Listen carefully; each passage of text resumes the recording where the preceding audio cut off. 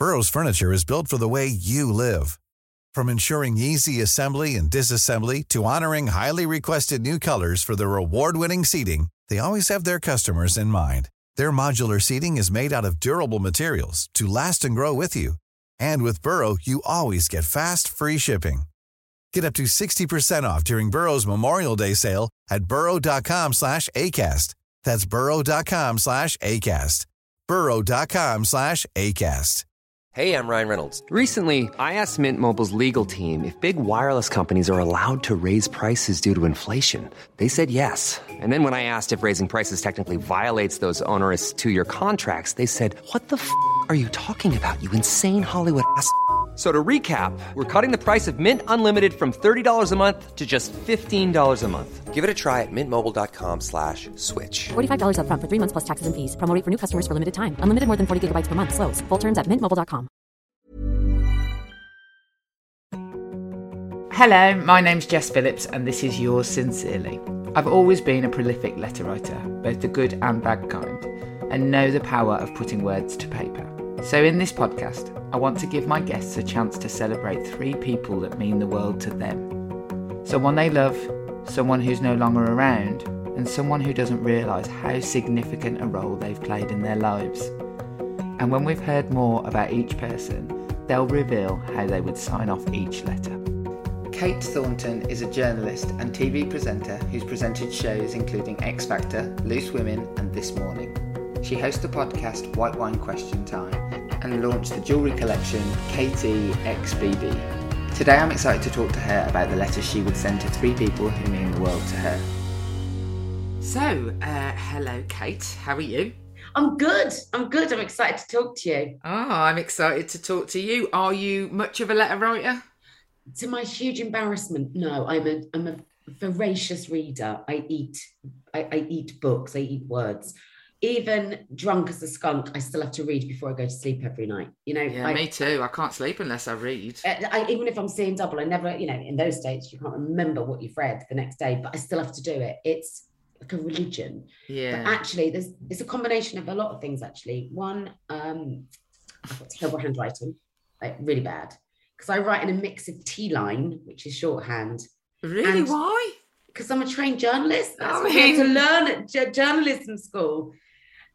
But so I only write. It's like hieroglyphics. Like half of what I write would be in shorthand. All the kind of quick words, the because, the that, it, yeah, they. So nothing makes my handwriting is an embarrassment. It really is. So that stops me from writing. Also, we live in a world now where actually we communicate powerfully, but in different ways. And also, I think emails almost killed my hate of writing a letter to somebody. I hate emails so much. I can't tell you. Don't know why. It's just emails. Yeah. Emails are the worst. Especially when somebody's written a long one and then you've got to write a long one back. You're like, oh, boring. Too long, didn't read. I mean, you haven't grabbed me in the first... I mean, more than one paragraph, I'm out. If you haven't grabbed me in the first sentence, I'm not interested. Some people write me literally, honestly, the longest email. War and Peace. I'm like, oh my God, just phone me up. That must have taken you a lot of effort to write all of that. It's very tedious. It can be. I think we're people that live in a world or work in a world, we trade in a world that's very fast paced. So in broadcast particularly, I have to say everything quickly and succinctly. So you're constantly editing, you're constantly taking words out. So the idea of having all of this kind of time to sort of wax lyrical on paper, I don't know, it just flies in the face of what I feel like I've been trained for. Do you, I like it, you've had letter writing trained out of you. I know, it's terrible though, isn't it? Because it's a beautiful thing. It is a beautiful thing to get, but even when I get really long letters, I am a bit like, oh gosh, I've got a lot to read. Basically, I want a card. I want cards. I'd rather just send a meme. Isn't that terrible? My mum is mad on cards and she gets very upset when I don't. Like my mum will send all of her sisters anniversary cards, plus my best friends. I know. I mean, that's next level, yeah? And she does this thing now where, like, for example, my niece just bought her first flat. Super proud of her. Couldn't be prouder of her. But my mum went out and bought me a card to give to her. I'm like, I'll just text her. Yeah, I'll just text her. She knows and say, I'm well really done. proud of her, but she'd like a card. No, you'd like me to give her a card, Mum. It's not me, she doesn't want a card. She wants 50 quid's worth of John Lewis vouchers. Yeah. That's what she wants. Yeah, she doesn't want a card. But equally, I love the fact that my mum is such a writer. And when you receive a beautiful letter, and it's always like, working in this wonderfully weird job for so many years, you get sent a lot of correspondence across the years, and I kept some of it. And the best letter writer, and this is going to sound, I know you're going to ask this question, what's the most impressive letter you've ever had? Prince Charles. Did he write you a lovely letter? That is good. It's witty, it's personal, it's considered, it's thoughtful. And I know that he sits there late every night writing letters. The royal family are the best letter writers. And one of his letters was so lovely that I framed it. And I know it looks showy off me, but I love it and I don't care. So, yeah. Yeah, look, I've got a letter here from his wife that she just sent me. There you go. It's just an invitation. It's not it's not a personal letter. And Look at the quality of that card, though, eh? I know. Look, gold on the edges. Yeah, that's one that I've just. I don't really know what a lounge suit is, but that's what I'm meant to wear, or a day dress. I'm not going to wear either of those things. I'll just wear whatever I'm in working in that day on that day. Yeah, like. That I think that the only people who write letters anymore are politicians and the royal family. That's it. And people's nans. Yeah. That's it. And it's a shame because it's special and it's important. And I, as a writer, as a journalist, should be all over this stuff. I'm hugely embarrassed by my lack of letter writing, my appalling handwriting. But like when our children... And then I try to offset all of that by telling you right at the top, like, but don't worry, I read a lot of books. Like, that's going to make it better. But our children, like, I've got things that my mum wrote for me. Like, I worry that, like, I don't know what I'm going to leave behind. Like, they'll look through the WhatsApp messages that I sent them that was things like, can you pick up cat food? Yeah. Yeah, I don't really... I mean, I'm slightly worried that they're going to have nothing to remember me by. And that's all we had, right, was the pen and paper. Well, exactly, because, when you think, even as we wrote letters, right, we had to have pen pals at school. It was, Did you have that at school? Did you have to have a pen pal? Mm-hmm. Yeah. So it was, but we were being raised by a generation of people that had lived through huge gaps in communication because of the war, where people could wait for months to get a letter home. Letters were so powerful and poignant and treasured, and as a value, as a currency, we have devalued it, but we live in different times. And I think actually we are far more open in what we say now, but where we say it and how we say it is completely changed. Yeah. Like all the people on the front line in Ukraine will just be like WhatsApping their families. Like it's not the same as writing a letter, is it? They won't be doing that. So I have asked you to think about 3 different letters that you would write to 3 different people. So the first is somebody who means the world to you. So who would that be to? This is an awful question, actually, because ultimately a lot of people are going to be upset that they're not getting this letter. I'm not even good at writing. But my son, because I love him more than anyone on this planet. He's the one and only. It's just the 2 of us. I've been a single parent since he was 20 months old. And, we have a bond because of that. We have a connection and a relationship there's nothing like I thought it would be when I was walking around with him in my tummy. Trust me, I didn't think that this was how my family would look. But I couldn't be prouder of what my family looks like. And that's us. It's me and him. And what's his name? Ben. Ben. And how old is Ben? He's going to be 14 tomorrow. Oh. And I know you'll like this. He's named after Ben Shepherd from Tipping Point. Is he? Yeah. Oh my God! What an honour. Yeah. See, when I was pregnant, I was working with Ben on the X Factor, and I just always thought, I always think that if it's like I've always loved the name Ben. But if I'd have known an arsehole who was called Ben, it would have put me right off. But Ben Shepherd is everything you'd want your son to grow up to be. It's just everything. just one of life's inherently decent, lovely, funny, naughty, smart, hardworking men. Like tick, tick, tick, tick, tick, tick, tick. So Bennett was. Oh my God, what an honour. You must feel so honoured. I think it's the greatest honour in the world to name your kid after somebody. And it's weird for my Ben, because obviously he met him when he was teeny tiny. But, lately we've been living in blooming lockdown, right? So every morning we get up for school, and if Ben Shepherd's on, he's like, morning. Like, it's like he's there, he's in our house, But he's just grown up with that always being the case. Because I think as well, when I first started my working life, I had loads of plans, I had loads of things that I wanted to do, but being a mum wasn't one of them. And being a mum is something that I'd always thought, I don't know, you not assumed, and it certainly wasn't a given, but it really wasn't something I thought at all about in my 20s. And it was really only when I got into sort of my early 30s that I started to think, do I want to be a mum? And then suddenly I did. I just wanted to be a mum in a way that I was so convinced by that I knew I was doing the right thing. And I think I was just ready to be the least important person in my world. I think I'd literally stuffed my face on all the experiences that I wanted to achieve for myself. I'd done more than I ever set out to. I loved it. I learned from it. I grew from it. And then I was full, and I was ready to do something else. And I didn't know if I'd be any good as a mum, and I didn't know if I'd love being a mum. And then the moment I saw him on the first scan, that was it. I've loved him ever since.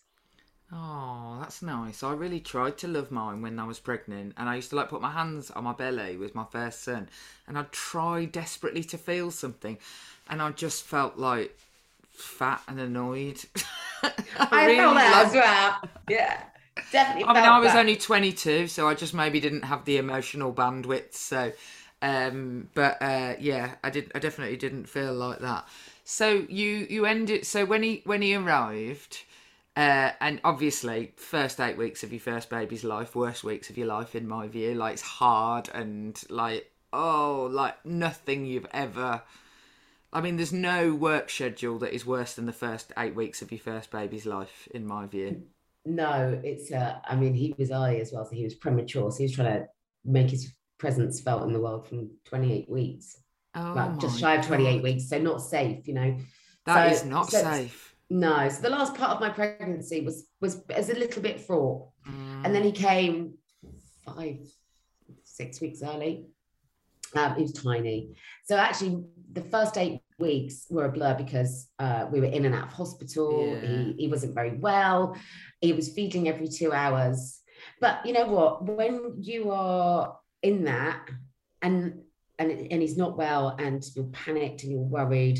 And all of the emotions that sit around that, and you're exhausted and you're not sleeping, and you are still more in love in the midst of all of that than you ever thought possible. I mean, it's just so powerful, isn't it? It's everything. It is. And I remember when I was pregnant with my second one, being really but I don't think I can have that again. There's only that's got to be finite, that amount of love. How am I gonna? And my mum said to me, "It's all right, because each one comes with its own bag of love, and you've got enough to go round. Each one comes with its own portion of love that you can love them that much." But I just thought, how is that possible? How could you be love and be scared in such a permanent, constant I'd never felt fear before I had a baby. No, not really. Well, I thought you think you had, yeah. Exactly. But I was no, I was shit scared the whole time. Don't die. And if there was ill, then that would be even worse. I'm glad you said the don't die thing, because it's not even about obviously you don't want your baby to die 100%, but suddenly I realised shit, I can't die. Yeah. I can't die now. Of course, I have got to stay alive. Oh, yeah. It was the hardest thing in the world. All of a sudden, the weight of that responsibility. Obviously, overlooking the fact that I managed to sustain myself quite well for 35 years up until then. It gives you all the feels. You feel things in a way that you never did before. It moves your dial. I mean, not everybody will have that experience, but for me, he is every colour in my rainbow. Yeah. Aww. And he is. And I've learned from him, by teaching him, he's taught me so much back. It's been the most rewarding, amazing experience of my life. And I've done some really lovely things in my life, and I'm very lucky. But he is the beginning and end of each and every sentence. You know, he's that everything starts with him and everything stops with him. I think that because I had my son young, I often describe how really my eldest is like, he's like, I grew up with him. Like, you know, he's more like a peer to me. And I imagine that being a single parent, that when you say there's just the two of you, like that sort of like must feel even stronger. Like the idea that it's me and you against the world. Like, we're it, me and you, that's it. And that just like, you must learn so much from each other, because you're totally codependent on each other when there is just two of you. Whereas I always describe my family as a square, and we're each a corner, and we all matter as much as each other, but we are a square. There's four of us. And it must feel real defiance to be a single parent. Were you not expecting to be a single parent then? No, not at all. Of course, I know. No, but I say of course not. No, for some people that is their journey, right? That's no, 100% not. But I think I realised very early on that that's where it was going, and I think before you make that decision, you go through the grieving process of accepting that. And then I just thought, right, I'm not going to let you down. It's me and you, kid, and we're going to be great, and we're going to drink in life. We're going to be good, and we've been good. We've been great. And I'm here to tell you, if your son is about to turn 14, I have a 17-year-old and a 13-year-old. Are you prepared for him going away for a bit? And I don't mean like literally physically leaving you, but you are in the danger zone of him disappearing for at least 3 years. He's already halfway out the door, Jess. Yeah. But it is a rite of passage. And, you know, like, I listen, you know, he loves me, I know that. But does he want to hang out with me at the moment? No. He's going out for dinner. Like, we used to do this thing even just like a year ago. Was it a year ago? Maybe it's pre-pandemic, who knows? But we used to have like dinner nights where we'd go for dinner every Thursday, just the two of us, and just chat and go for a curry. Yeah. Like, the idea now of him having to go out for dinner with me, it would literally, I could see him be thinking, why? What have I done? Do I have to? But it's fine. This is as it should be. He shouldn't want to be hanging out with me. Yeah. And I have to let him go. Back. They come back. They do come back. Like my older son, he just basically, he was there. He was in the house. I mean, most of it was pandemic, but he was just missing from the dialogue. He just wasn't in the routine of being part of our family. He was off being himself, finding out who he was. But now he's 17 and he's come back. I mean, he's out of the house a lot, but he's present when he's here. He's present, very, very present. Yeah. But it's interesting because sometimes, like, we'll chat. You know, I do try to make sure that we sit down at a table and eat a meal together every day. And we were talking recently about a friend of his and something happened with this kid's dad, and I started to kind of discuss it with him, and then suddenly he just went, look, the reason it's like this is because what you've got to understand is the different relationship he's got with his dad. Like, his dad did this, and then that informed that, and then what you get is, and like, I was just sat there going, bloody hell, you're good.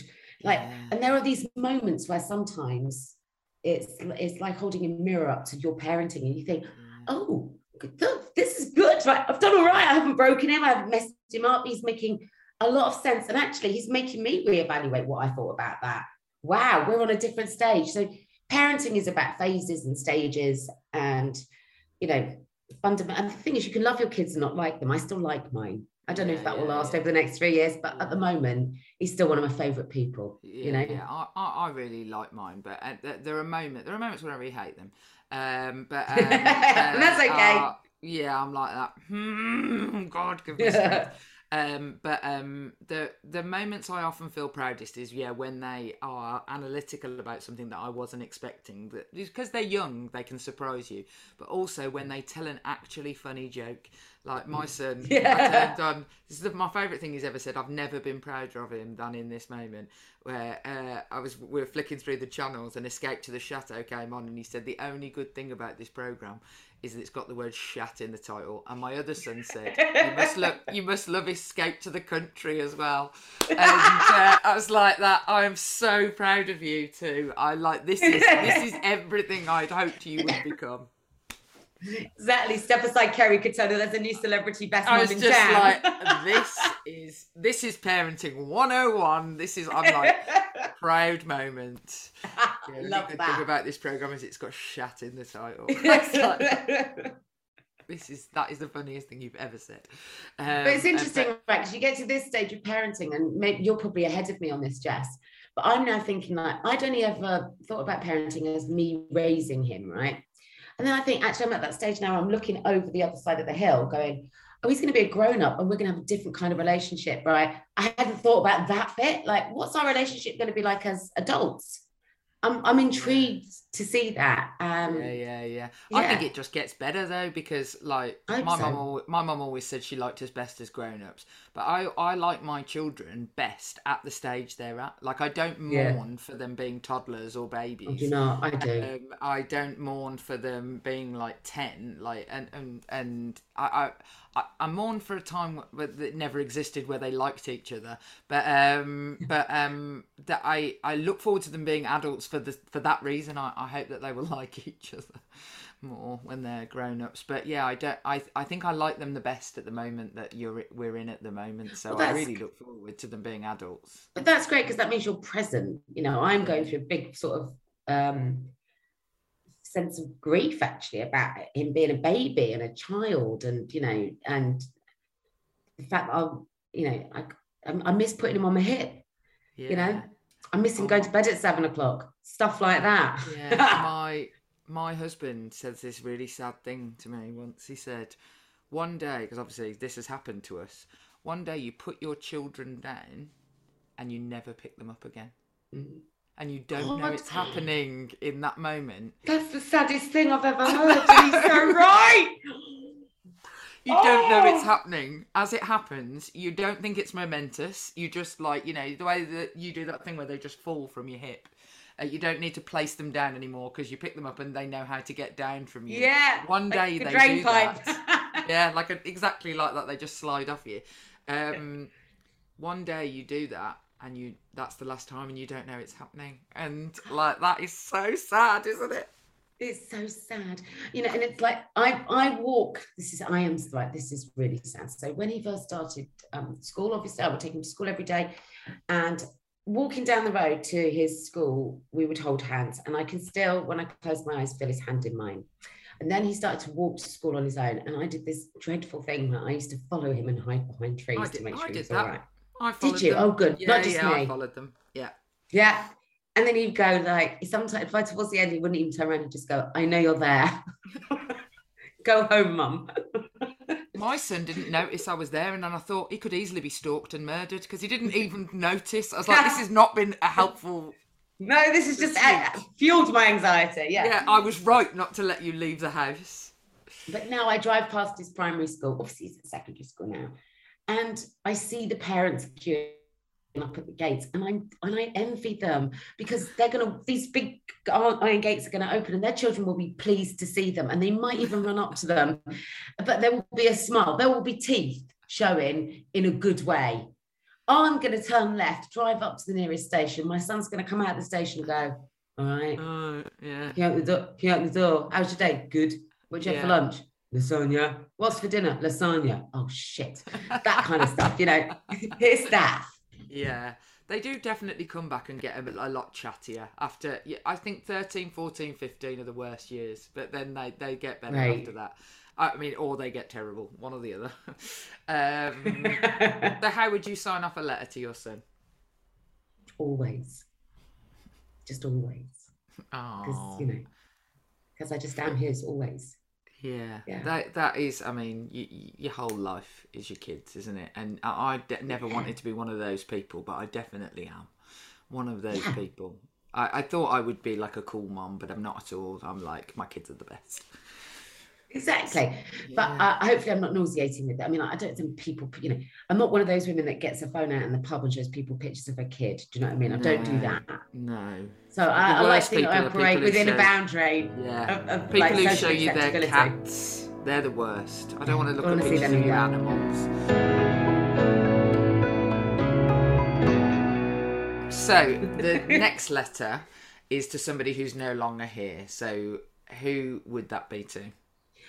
Can I send it to two people, but they both hold the same position in my life? My nans. Yeah. Your nans. So my nans. Two nans. So I've got my two nans. One died when I was 15 and one died when I was 35, going on 36. And they are like the bookends of my personality. So my nan that died when I was 15 is my dad's mum. And I'd like to ask her so many questions because I want to understand who she was before we all came along. She was a war bride.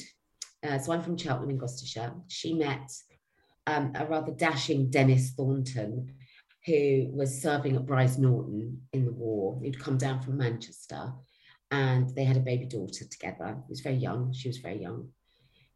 And then he came home on leave and it was almost the end of the war. It was almost 1945. And they obviously spent time together and she conceived my father. And he was due to fly home. He was taking one last flight. It wasn't even his. He was covering for somebody and he was shot down. And my dad never met him. And my nan was a single mum. She was a war widow for 4 years before my dad's stepdad came along, who was wonderful and took her on. And they went on to have 2 children of their own, the twins, Jim and Jill.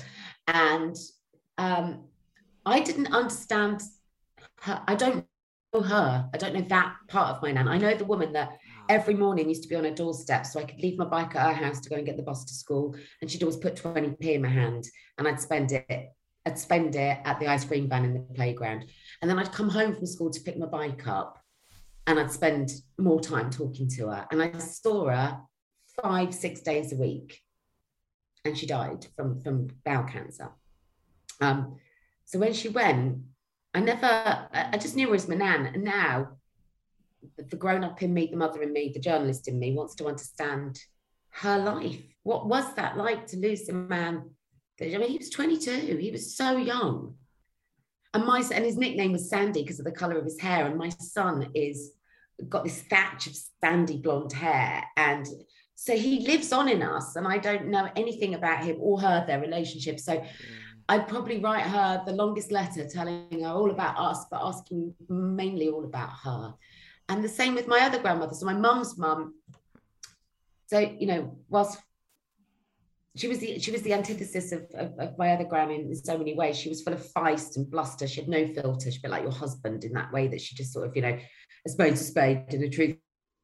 And, so the two of them, I take so much from each of their personalities. But towards the end of my mum's life, she had an illness called Lewy body syndrome, which is kind of a form of dementia.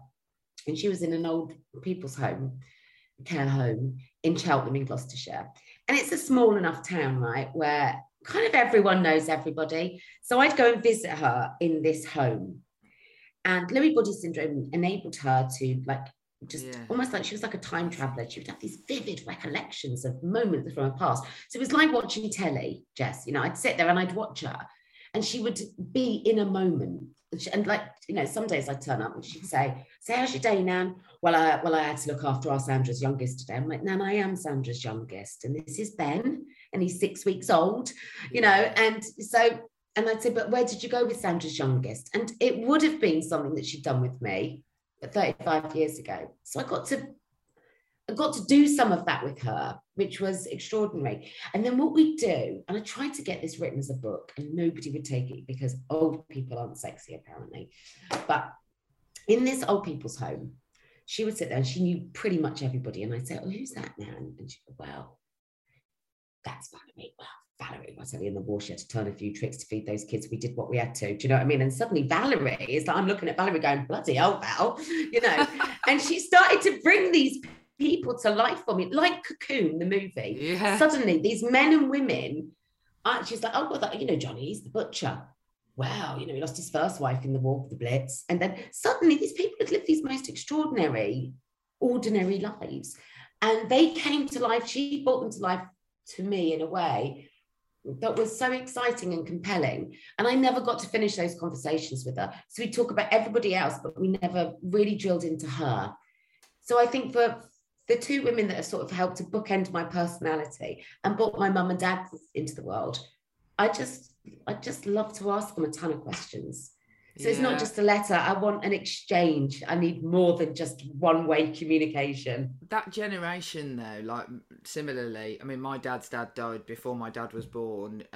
He was 21, like, so he did, and he had a stepdad. Same story, Jess. Yeah, so there was no like, because of the sort of respect to his stepdad as well. He was his dad, really. It was sort of like, you know, they didn't really talk about that other period because they had this lovely family and they all loved each other. And it wasn't a sad family, even though it had this sort of sad start in life and all that. Like, but also I just think my nan and grandma's generation and your nan and grandma's generation, like, everybody's like has a journey and a story, and like nowadays, but they just weren't encouraged to tell it. And actually the history of ordinary women's lives starts in about 1970. Like there is nothing before that, because like I did a thing where I tried to find out about Irish working class women in Birmingham to do this talk at this thing, and I literally couldn't find anything. Like, there is nothing written down. There is no stories about ordinary because women. Because they weren't deemed important enough to document. And possibly. And yet they had fascinating, like, my nan was put in service, and like, and I'd be really interested to know, but we didn't ask, and they were just interested in us, like, you know, they were like doting, and so you never, and when you're a kid you don't think, oh, Nan. She used to occasionally tell us like the same story about the Blitz and how they wet themselves because they were under the table. Like, you got like snippets of it, but not like how they felt, how it had affected like them being scared in their lives, or like, because they just were told to just move on from the past, like just crack on with the future. And I think that there's loads of lost stories of nans, the nans of the world. And I think these women are extraordinary, and they're all part of a massive step change that has enabled you and I to be the women that we are today. Yeah, totally. Because, you know, we have to remember, our grandmothers, once they got married, they were expected to give up work. Yeah, totally. You know, that was societal expectation. And then the war happened, and we needed them to go to work. And some of them refused to stop working after the war. My nan worked in a weapons factory. She made ammunition. And they both continued to work after the war. That's massive, because that enabled a workforce that we could join. Now, you know, and this went on, we've just lived through 2 years of a pandemic, and we're all tired, and, you know, we didn't have to hide from bombs, and we're all looking at what's happening in Ukraine. But that was happening here. I only have to look out window that I'm talking to you from now to see the houses that were built because the rest of my neighborhood was bombed. You know, I'm living in the footprint, and my house has bomb damage. I've just had it, you know, repinned because of it. These women went through that for 7 years, and they didn't have the internet, and they didn't have the ability to WhatsApp and let their family, to let them know that they're okay, and they didn't have mental health support. And then their men came home from war, and they didn't know each other. And they had to learn to like and know each other again. And these men had PTSD. They'd seen atrocities, and they were violent in some cases. And life was difficult, and we forget what they lived through. So that actually the framework from which we operate as women of the 70s, you and I, well, you're 80s, you're younger than me, we exist in this framework because they built it. And we don't celebrate that enough. And you know, stories need telling, but it's only I felt slightly vindicated when bloody Richard Osman wrote a brilliant book about a bunch of, you know, old people in a care home that cracks and solve crimes, and I'm like, see, he's validated their existence. I tried to do that 14 years ago, and I've still got on this desktop, it's called Extraordinary Women, and I wanted to go into a care home and bring back to life 6 women and their stories. That's it. Just tell, because I bet you there's gold in them hills. Oh, there's absolutely brilliant, amazing stories that, like, you know, make most people's toes curl. Like, oh, just amazing. So how would you sign off a letter to your nuns then? Please write back. Yeah, that's what you want. You want a conversation. I want a conversation. I don't really believe I can't in the wait afterlife. to hear from you. I don't believe in the afterlife, but the thing that makes me, I just want to believe in it so that I know that I can just go and have a chat with definitely the women of my family who have gone. Like, that would be ace if they were there. Yeah. I hope they are. You know, and, you know, listen, we can still talk to people that we miss, and we learn from them, and they inform us in so many ways. I'm just sad that I didn't see the brilliance of those two women while they were alive. Yeah. And I couldn't appreciate the enormity of what they lived through, and that I didn't show enough interest or ask enough questions. Yeah. We need to get to the Queen. She must have some stories to tell. She's lived through so much. Best 70 years. Oh, God, on the throne. I mean, she's been in the room for every major moment, you know. She is history. She's literally like modern history personified. It's like unbelievable. What a woman.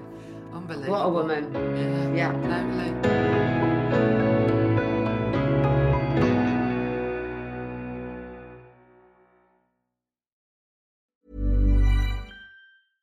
Ryan Reynolds here from Mint Mobile. With the price of just about everything going up during inflation, we thought we'd bring our prices down. So to help us, we brought in a reverse auctioneer, which is apparently a thing. Mint Mobile Unlimited Premium Wireless. How to get 30, 30, bit to get 30, bit to get 20, 20, 20, bit to get 20, 20, bit to get 15, 15, 15, 15, just $15 a month? Sold! Give it a try at mintmobile.com/switch. $45 up front for 3 months plus taxes and fees. Promo rate for new customers for limited time. Unlimited more than 40 gigabytes per month. Slows full terms at mintmobile.com. When you're ready to pop the question, the last thing you want to do is second-guess the ring.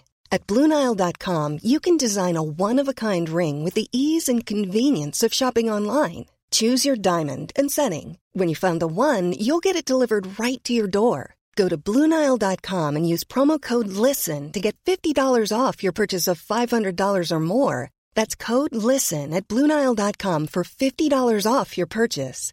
BlueNile.com, code LISTEN. Burrow's furniture is built for the way you live. From ensuring easy assembly and disassembly to honoring highly requested new colors for their award-winning seating, they always have their customers in mind. Their modular seating is made out of durable materials to last and grow with you. And with Burrow, you always get fast, free shipping.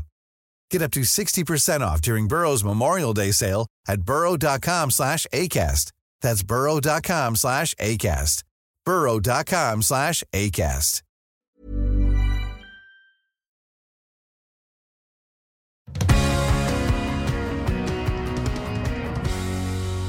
So the last letter would be to somebody who has affected your life but doesn't necessarily know that they've had any effect on your life. So who would that be to?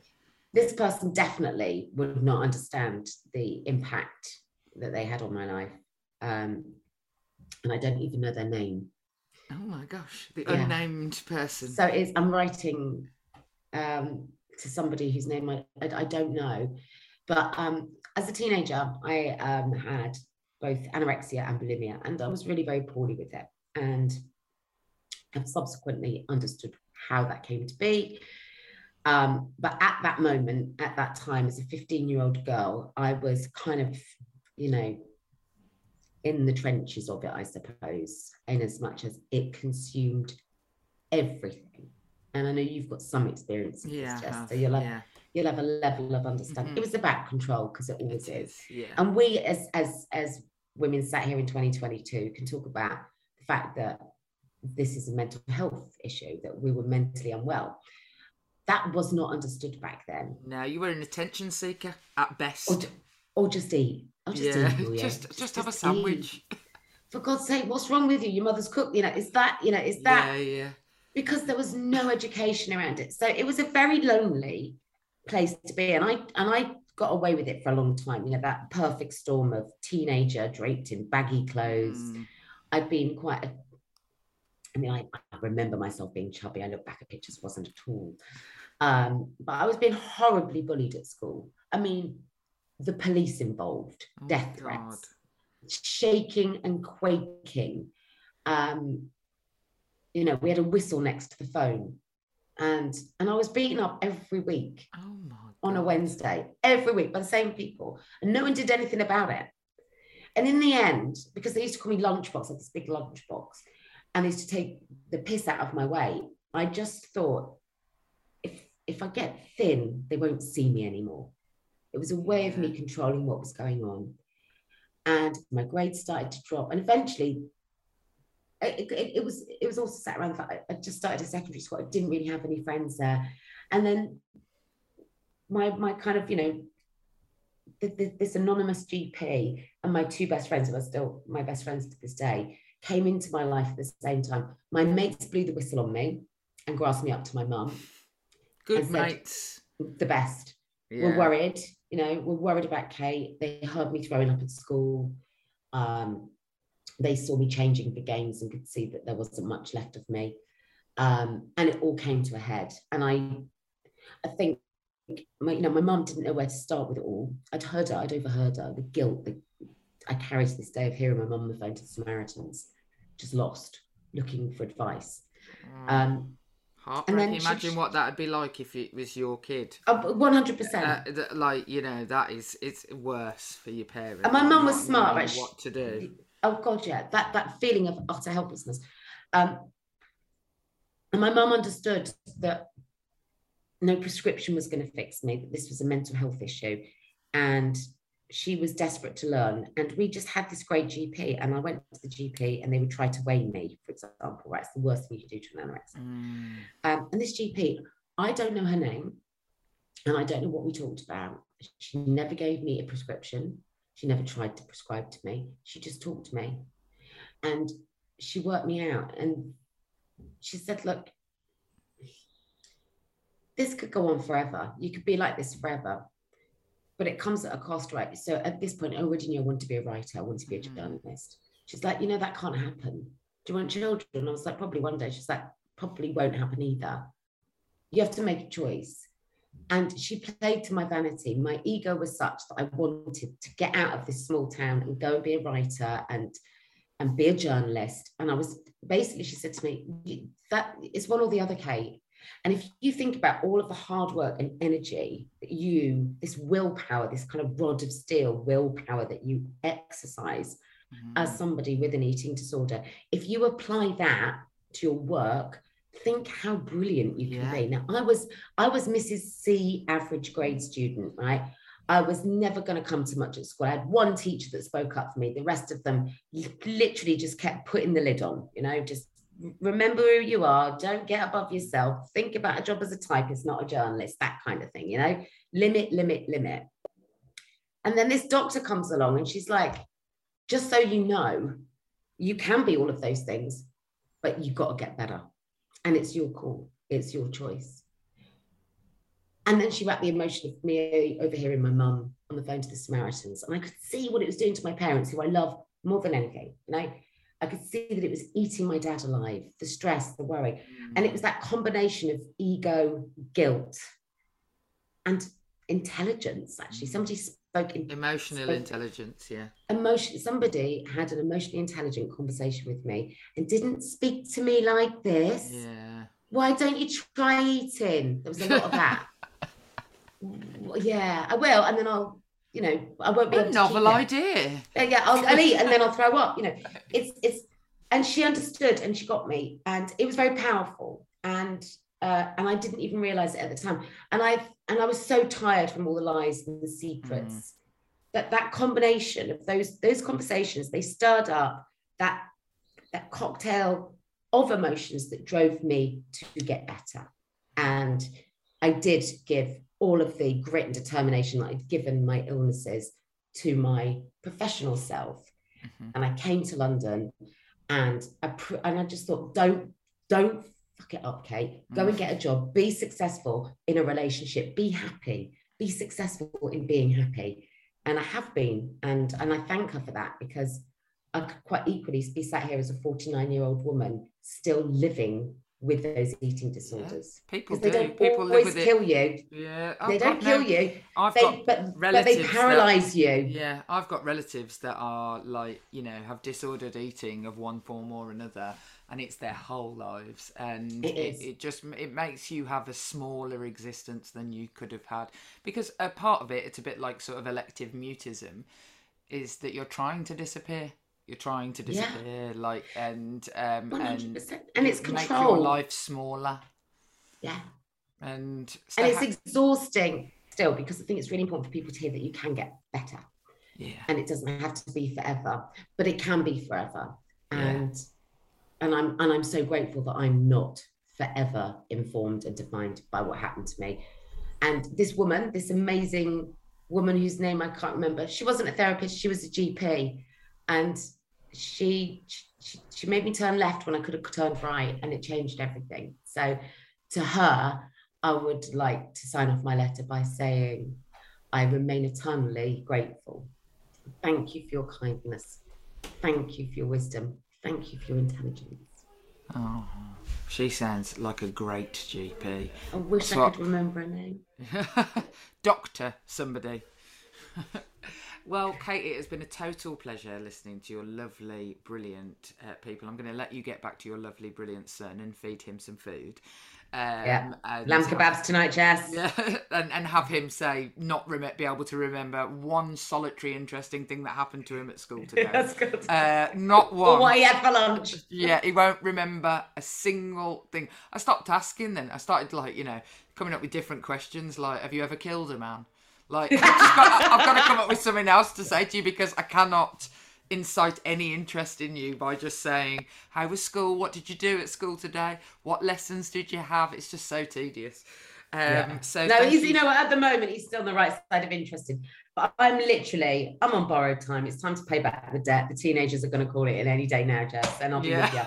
In a land of grunting and feeding and dispensing cash and lifts. Money that would be is the my thing. life. It becomes just money. It starts out like, actual, like, having to keep them alive. It turns into just feeding them constantly and them constantly being hungry. And now it is literally like, I just have every single morning, can I have a tenner? Can I have a tenner? And I just pay it straight into, I don't even interact with them. They WhatsApp me to tell me. Yeah.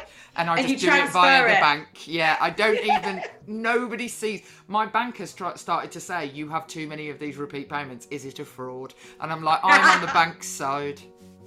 You're right, the bank. It does feel like a fraud.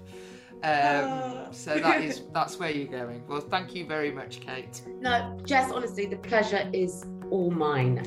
I love listening to you. I've enjoyed talking to you even more, so thank you. Thank you so much for listening to this episode of Yours Sincerely with Jess Phillips. If you want to hear more conversations just like this, make sure you follow Yours Sincerely with Jess Phillips on the podcast provider of your choice. And why not write a letter to your friends, telling them all about this podcast? You could also follow us on social media. We're at Jess Phillips Pod.